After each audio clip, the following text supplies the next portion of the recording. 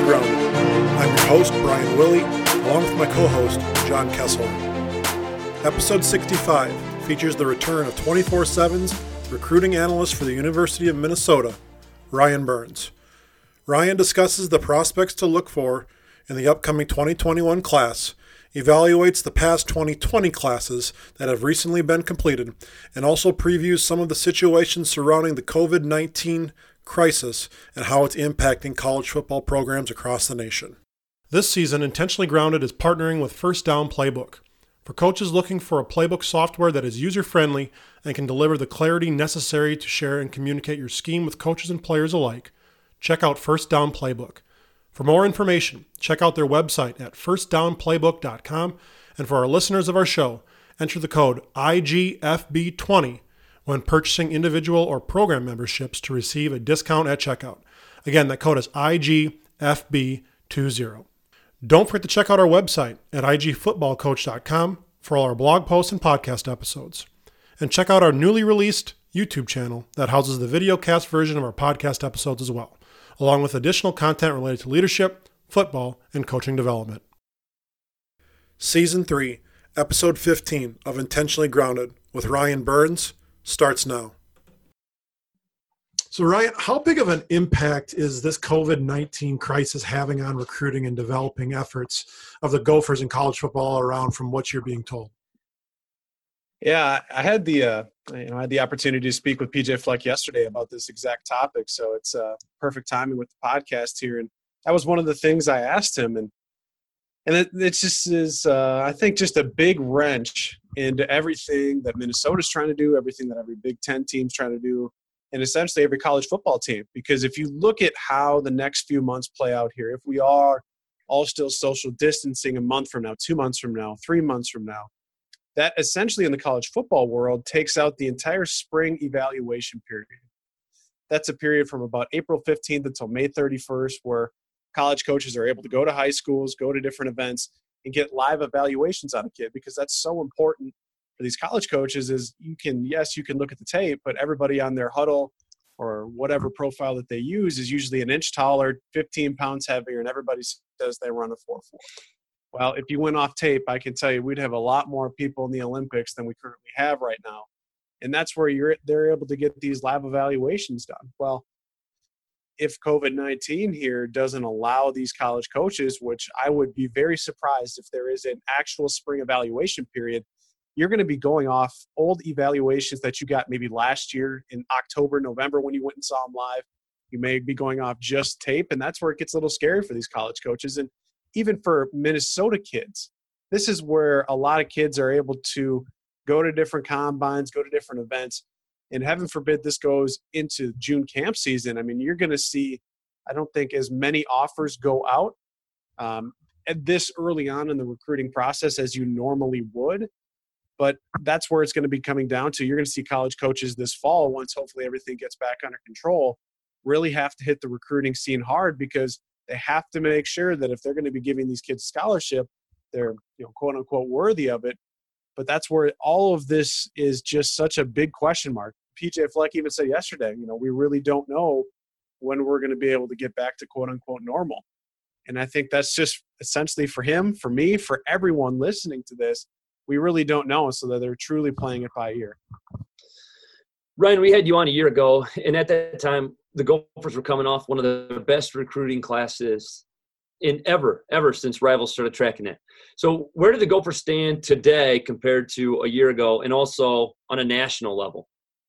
Yeah, they just signed a class that I believe is somewhere around 35 in their most recent recruiting class that signed in December. They didn't sign anybody in February. And that's about where I expect them to be. Now, I know that there were some people that want immediate results coming off an 11-win season. I get it. Minnesota wins 11 games for the first time in over 100 years. That's not exactly how things work. There is a little bit of a lag effect. And that's where Minnesota should, quote unquote, see the dividends of that 11-win season they had last year is going to be in this upcoming recruiting class, the 2021 recruiting class, where Minnesota currently has, I think, a top 15 classes up per 24/7 Sports, my parent company. And that's all fine and dandy, but it's so interesting to kind of look at the scape of the Big Ten West, where schools like Purdue and Nebraska and Northwestern are recruiting as well as they ever have, and that's great. But you look at who are two teams above Minnesota in that recruiting rankings for this upcoming class, it's Wisconsin and Iowa. Wisconsin and Iowa are recruiting as well as they ever have. They're both, I believe, in the top 10 in recruiting right now. Now, there's a long way to go. I don't anticipate them finishing there, just like I don't anticipate Minnesota necessarily finishing with the top 15 class. But Minnesota really has to hit on this class. You have all the momentum in the world, and it's too bad because Minnesota had, I think, around 15 or 20 kids with offers that were supposed to visit unofficially, which means on their own dime, in March. Well, then COVID-19 happened, and none of those kids are able to get on campus. So that's where it's going to be very interesting to see how much does this COVID-19 affect Minnesota's recruiting, where Minnesota should be on the up and up and up and up. But if you can't get kids on campus, and you may not be able to potentially do that until June, July, or August, well, traditionally, PJ Fleck recruiting classes have been 90-95% full by August 1. Now, if I don't really anticipate that happening with the current state of where the world is at, but it's certainly thrown a wrench into things. Minnesota is still recruiting as well as they ever have. They did sign their best back-to-back-to-back recruiting classes in their internet era since we started tracking these ratings, and they're currently within the top 15. So things are trending well, but they really need to get some help here from the health world if they're going to be able to continue on the up and up. Basing things off of the information that we have in front of us right now, heading into the 2020 season, what are some of the big concerns and question marks for the Gophers, and how do you think they'll address these issues with a lack of spring practice? Yeah, that's a great question. And I think the biggest thing that you have to be looking at is that defensive side of the ball. You graduate 7 guys, including one guy that I guess technically left early, and potential top 60 pick Antoine Winfield Jr., but you lose 7 guys who played a ton of football at the University of Minnesota, played a ton of football for PJ Fleck. You're talking about guys like Chris Williams in the nickel corner, who was essentially Minnesota's third linebacker on 70% of downs. You're losing Minnesota kids like Carter Coughlin, Thomas Barber, Kamal Martin. I mean, all of these guys have played so much football. That's where spring practice was going to be huge for Joe Rossi, Minnesota's defensive coordinator, in being able to figure out who is going to be the best young player that, yes, we know that they're going to be inexperienced, but we can try to help that and mitigate that by giving them all the reps that they can handle in practice. Well, Minnesota got 3 spring practices in, and now here we are. And so that's not exactly ideal. That's where if you're Joe Rossi, I'm sure he's got a higher level of anxiety than maybe the offensive side of the ball does, where they're only replacing 2 starters. But I'm really very, very curious to see how Minnesota replaces their linebackers, replaces Antoine Winfield. How can they get a pass rush without Carter Coughlin? All things I'm going to be watching on that side of the ball, especially with the lack of practices. And then on offense, Mike Sanford Jr., Minnesota's new offensive coordinator, was trying to figure out how can he tweak the system. He doesn't want to revamp it. He doesn't want to completely trash what Minnesota did last year, and I think you can understandably so understand, I guess, why he would want to do that. You score 34 points a game. You're the second highest scoring team in Big Ten play behind Ohio State, and you win 11 games. I think those things are all correlated there. So he doesn't want to necessarily throw away that system, especially with everybody except Kirk Ciarrocca on the offensive side of the ball back in terms of staff. But now, again, Mike Sanford's only got 3 practices in of his install of what his tweak was going to be. So, yes, you still have Tanner Morgan coming back, Rashad Bateman, the entire offensive line, all the tight ends, and that's great. But for the tweaking of the system on offense and trying to replace bodies on defense, it certainly is going to hurt a little bit, as there's a lot more unknowns now going into the summer. You touched on the offense a little bit, Ryan, but is the quarterback situation finally settled with Tanner Morgan firmly entrenched? And there's a ton of talent in the quarterback room. There's no secret that PJ's done a great job recruiting and bringing guys in. Is Annexstad a transfer candidate? Or, I mean, somebody surely is going to look for more playing time out of the room, wouldn't you think? I would think so, and by golly, I hope that Tanner Morgan's QB1. Arguably, I mean, to me, I don't know what you guys think. I think Tanner Morgan just had arguably the greatest passing season of a Golden Gopher quarterback ever. I mean, whether you want to look at statistically, whether you want to look at it, how Tanner showed up in the biggest games of the season to help them win. I'm not a big QB wins as an actual stat. But I will say that some of the throws that Tanner Morgan made throughout the entire season, if you want to look back, and I think maybe my favorite sequence for Tanner Morgan was against Fresno State. Now, maybe some people don't remember this because it was at about 1 a.m. Central Time, but it's like 3rd and 15 from the Fresno State 15. He bobbles it, fumbles it.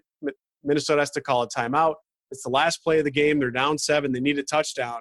And on that very next play, after fumbling it, bobbling the snap, he throws the best ball of his career back left of the end zone to Chris Ottman-Bell, where only Ottman-Bell could catch it.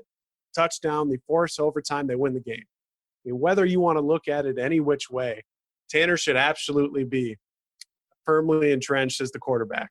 Now, what does that mean for Zach Annexstad? That's a great question. And that's where I've written about it on Gopher Illustrated, is one of the guys who really does not benefit at all from this COVID-19 crisis is Zach Annexstad, because he went down the 3rd day of practice in fall camp, missed all of fall camp rehabbing from that injury, and now he was just starting to get back into the rhythm. Now he's got 3 practices in with a new quarterback coach, a new offensive coordinator, and he was a little rusty at the one practice I was at. He needs reps. He needs all of that. And if you thought that Annexstad was really going to push Tanner Morgan, well, I can assure you with the lack of practice time now, I don't think that's actually going to be a thing. So it is going to be interesting to see once everything does get back to normal, whether that's this summer or whenever that may be, 4 scholarship quarterbacks in Zach Annexstad and the 2 young guys. I mean, there's not all of you can play. Only one guy can play, and I know that I think 2 years out of the last 10, Minnesota has had to play, or I should say 8 of the last 10 years, Minnesota's had to play 2 different quarterbacks in a season, whether it be injury-related, whether it be poor performance. So it's not like Zach Annexstad doesn't know. I mean, that's how Tanner Morgan got his starting job, was that Zach got injured against Nebraska, went to the emergency room at halftime, and Tanner Morgan Wally pipped him, so he knows it works both ways. But I wouldn't anticipate, come fall camp, or come the first game, I should say, against Florida International, that it's going to be all 4 are going to be still here. Ryan, I have a follow-up, kind of just compiling everything that you just said. Do you think that the talent that they brought in, that PJ's brought in, all the stars and all the great players, the grad transfers, do you think that gives them a leg up because of the lack of practices, because of, even though there is coaching turnover, they are going to be incredibly talented on offense? I mean, there's no doubt about that. Does that give them a leg up early on in the season where they are going to have a little bit more leeway, compared to years past where the margin of error was so small? That gap appears to have increased tenfold. Would you agree with that? Yeah, I mean, I'd agree. I mean, anytime you have 9 starters coming back, especially, I think the biggest thing for me and why I'm so bullish on this Gopher offense is you have 6 offensive linemen back who all started games for you, and were pretty damn good. In their final test of the season, they absolutely dismantled an Auburn defense that had been sensational against the run. They have 2 first-round picks on the defensive line. And we're talking about an offensive line that couldn't block a stunt against South Dakota State in the first game of the year, and then absolutely gave it to an Auburn defensive line that's got 2 first-round draft picks. So that's absolutely going to help. And I guess that's just why, more than anything, yes, they have talent, but it's experienced talent on that side of the ball. I mean, defensively, yes, it's inexperienced, but if you look at star rankings, they're as athletically gifted as we've seen in a long time.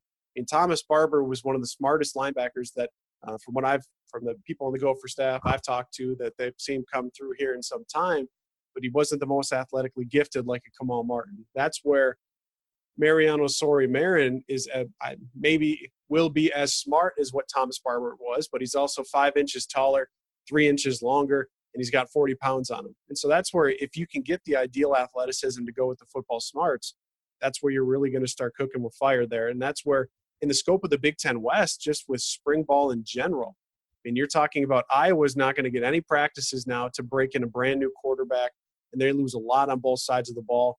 You look at Wisconsin, they're trying to figure out life after Jonathan Taylor. Well, they don't get to figure that out. That's where everybody in the Big Ten, just even across the country, is now still trying to figure out, well, we wanted to implement so many of these changes, but we don't get to now because there's likely won't be any spring ball. Switching over to the coaching staff side of things for a question here. There's obviously been some changes since the staff broke for the end of the season, and namely with Kirk Ciarrocca being replaced by Coach Mike Sanford on the offensive side of the ball. So what small minor tweaks do you think we're going to see with a Sanford-led offense compared to what we saw with Ciarrocca?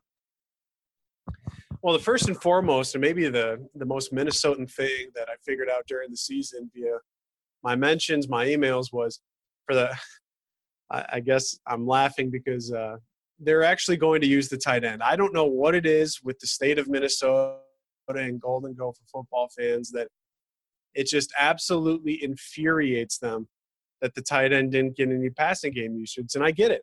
And there were 16 total catches from the tight end position the last 2 seasons.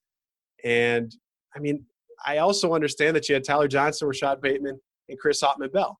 Now, Tyler Johnson graduates as arguably one of the greatest receivers in school history. How do you replace him? Well, first and foremost, Chris Ottman-Bell is going to slide into a bigger role.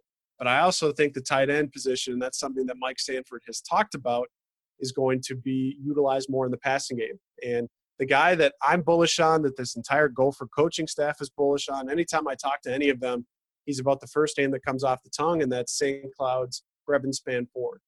What he's able to do athletically, it's 6'7", 270 pounds, is very, very impressive. And that's where Minnesota, even 3 practices in, I got a text message from one of the coaches saying, if I could buy any more stock in Spanford, I would. And usually these guys who are around them every day usually know what they're talking about. And that's where I think you're going to see a lot more Brevin Spanford, whether it's end line like a Y tight end, whether it's split out a little bit, whether any kind of different formations. I just think that you're going to see Mike Sanford really utilize the tight end a little bit more. Now, I will also say I don't really anticipate anything changing in terms of the running scheme. Minnesota is still going to be a zone blocks, zone running game, inside zone, outside zone, things that they really were able to utilize well towards the latter half of the season there. But we're still waiting to find out, other than we know that the tight end's going to get a little bit more usage. PJ Fleck has said we're still a zone running team. You'll probably see some different concepts here and there, but those are all things Mike Sanford's still trying to figure out. In your opinion, overall, how much talent resides in the state of Minnesota at the high school level for the 21 recruiting classes, and what are some of the positions of strength and depth in the upcoming classes? Well, it looks to be a good class. I mean, I was planning on getting out to see most of these kids live this spring, but here we are with social distancing, and not all these kids are going to, obviously, with school now being canceled. It's a little more difficult. I mean, you look at the top, to me, the clear top player in the state, bar none, is Riley Mallman. 6'7", 270, Lakeville South. He's committed to Wisconsin right now. I think that if you look at every prototypical Wisconsin right or left tackle for the last 5 years that plays there for 3 years and then goes off to the NFL as a top 60 pick, he was a former tight end that's converted into an offensive tackle. Well, what does Riley Mallman play at Lakeville South? He plays tight end. What is he on the basketball court? He's pretty gifted with his feet. I mean, I watched him last summer at one of the Gophers camps, and he ran like a 4.6 or a 4.7 shuttle, and he really didn't even know what he's doing. It just means he's got great foot speed. They can put the weight on him, and he has the athleticism. So you have the ideal size at 6'7". You have the length. You have the foot speed. If you can just figure out the muscle part, which is arguably the easiest thing to do once he gets into a college strength and conditioning program, that's where it's going to be pretty easy to see why Riley Mallman's so highly rated. I'm also really intrigued to see both of the other Gopher commits in state, one from Annandale by the name of Logan Purcell, and another guy I want to talk about a little bit later in Devin Eastern, where I think the sky is the limit for that kid, just the way that he's been able to reshape his body. When you look at what a Big Ten defensive end looks like with a guy like A.J. Epinesa from Iowa, Devin Eastern just figured out what the weight room looked like here about 6 months ago, and he's making a ton of strides. So that's where the skill position players, guys like Dorian Singer, guys like Terrence Kamara from Minneapolis North, they're not going to be able to get to be seen by these college coaches because all these college coaches with the speed want to see if the speed is legit. And that's where guys like Michael Alowo from Rogers, Dorian Singer from Tartan, everybody wanted to see how fast they were, and they were going to run track. Well, track season looks to be canceled, and that's where they don't have verified times. And so that's where, yes, for the most part, offensive line and defensive line, where Minnesota traditionally does well with producing talent, is likely going to still see offers come in this spring. But it's the skill position guys that I think are going to be hurt a little bit, because college coaches are a little wary until they can actually verify how fast and how athletic they are. Who are some names from the 2021 recruiting class that Gopher fans really kind of want to pay attention to as summer football camps begin, if they begin at all? And what other schools are looking at these players? I think the top guy anyway in terms of who does not have a Minnesota offer yet would be Dorian Singer from Tartan, someone that has picked up offers from Iowa State, North Dakota State, Illinois State, most of the Missouri Valley here so far. And I remember Tartan High School is where I graduated. It's where I played ball, so I know the high school coach there well. I was talking to a couple of college coaches who were at the section final game for them this past year when Tartan took on Matamidi. Dorian Singer, I think, had 4 touchdowns in that game. And I was texting them during the game, what do you think? And they're like, yeah, we're going to offer this kid immediately. They're 2 of those coaches or 2 of his offers. And so that's where can Dorian Singer, he's not the biggest guy in the world. He's probably about 6 foot 170. But can he prove that he is fast enough? I mean, Tyler Johnson is not the fastest guy in the world. I don't think anybody is a little bit shocked by that. I think at the Gopher camp I was at, he ran probably in the 4.8s in high school. That's not great, especially if you're going to be a Big Ten wide receiver. But what separated Tyler Johnson is how explosive he is. He's so explosive out of his cuts. He can jump higher than anybody in the gym. Dorian Singer isn't as big as Tyler Johnson. He's about 2 inches shorter than him. But can he prove that he can run in the 4.6s to potentially garner a Gopher offer? You're also looking at somebody like Michael Alawo from Rogers. I mentioned him earlier. He's a track stud. That's why he's been on the radar that he is. He's a legitimate 6 foot. He's got some of the best track times in the state. I believe he made the 100-meter final as a sophomore last year. Can he duplicate that? Can he prove that he's more than just a track guy like Devin Crawford Tufts was from Edina about 10 years ago, who tried to play football for the Gophers? Can he prove that he can flip his hips as a corner? All things that Minnesota is hoping to see at one of their June or July camps. And then maybe an out-of-state guy that I just learned about here in the last week that North Dakota pulled the trigger on his first offer last night. Is a kid from Barrett, Minnesota. Now, I like to think I know most corners of the state, whether it's going out west to do some waterfowl hunting, going up north to Lake of the Woods to do some walleye fishing, but not every day you see a kid from Barrett, Minnesota, a kid by the name of Jaden Norby, a tight end that plays quarterback. He plays linebacker for his high school out at West Central. Someone that if he does come to a camp, I'm going to be very intrigued because it's evident that he's going to be a little bit more raw, but he's got the size at 6'4", 240 that you can do a lot with.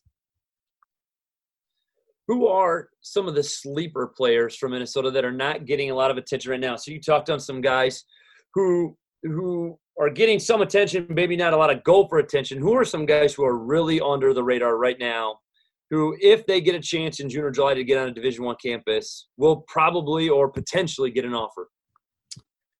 Yeah, you guys made me really go and watch a lot of film this morning to try and give you some guys that I'm really intrigued by. And I know that a couple of these guys already have offers, one by the name of Elijah Green. He's got one Division I offer right now from Farmington, Minnesota, a guy that I was getting text messages about from college coaches last fall, Farmington High School.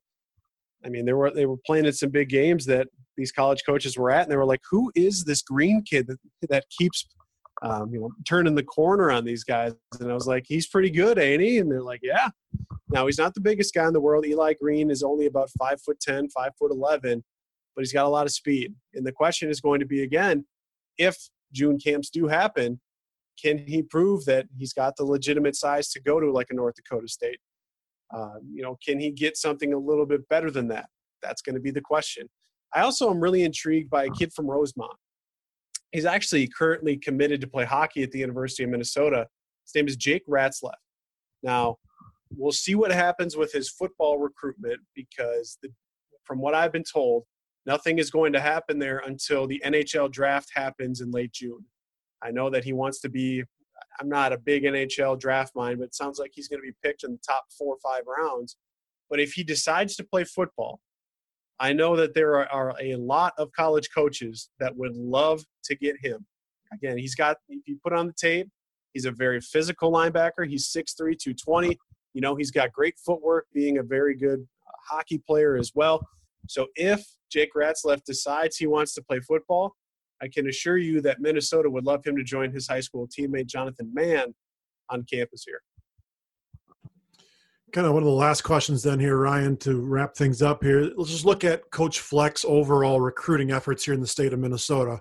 Since he's gotten here, then even in the upcoming classes that you have seen and studied, how well do you think the Gophers are doing at keeping in-home talent in the state of Minnesota? Well, yeah, what we've noticed here, even in Minnesota and just really across the country, is more and more the top players in state are leaving. Now, it's a little bit different when you look at Minnesota compared to Wisconsin, just because, Wisconsin has been so good for so long. It's almost tradition to go to Madison. And I also think that there is an effect on where Minnesota is, or the University of Minnesota is, compared to a lot of other Big Ten West schools, say, where the University of Minnesota, downtown Minneapolis, you have 4 pro sports teams in town. You have a lot else going on. You're not the main attraction. Well, let's look at the other Big Ten West schools like Madison and like Iowa City. They're the only attraction in town. Iowa doesn't have a single pro sports team, and Wisconsin doesn't have one in Madison. And that's where their prolonged successes in those 2 respective states, that's where you see a higher hit rate of those kids staying home. But I would even say, you look at the top 2 kids in state this year, Justice Sullivan and Riley Mallman, going to Wisconsin and Iowa respectively. Minnesota offered them. They wanted them. They didn't get them.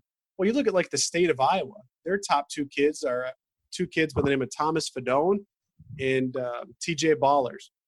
One's a tight end, one's a defensive lineman. You look at what has Iowa done really well at producing NFL talent of? Tight ends and defensive linemen. Well, the likely scenario is neither of those 2 guys are going to stay home. They're likely going to go to a competitor Big Ten West school. And that's where I just think that the younger kids now want to get away from home. And that's what I'm essentially getting at here with the top in-state talent is most of these kids that are the top players in the state year in and year out grew up within 20 minutes of campus, 30 minutes of campus. They know that, it's an option for them, but they also want to spread their wings and maybe go 5 hours away to Madison, maybe go 4 hours away to Iowa City. Yes, we're close enough to home where we can make a drive on a weekend that mom and dad can come see us, but we're not close enough that mom and dad can be breathing down our neck at any given moment if something goes wrong. And that's where I just think that even the state of Florida had a study come out where you're seeing more and more kids, the top kids in Florida every year, which is one of the biggest recruiting hotbeds in the entire United States. I think the rate 5 years ago was 40% of them stayed in state, and most recently last year it was 18%. So every state is seeing this happen.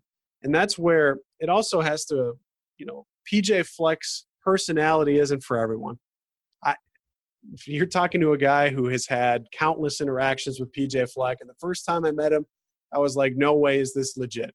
No way does he have this amount of energy all the damn time. No way. Well, here I am 3.5 years later, and I just talked to him yesterday, and whether the cameras are on or whether it's a June camp or whether it's a random spring practice, that energy is the same all the time. And for some people, they really, really like that. For some people, they really, really don't. So if you're a recruit that really, really doesn't like that type of energy all the time, I can assure you the University of Minnesota probably isn't for you. But I think for the most part, Minnesota's done a good job of keeping the top in-state talent.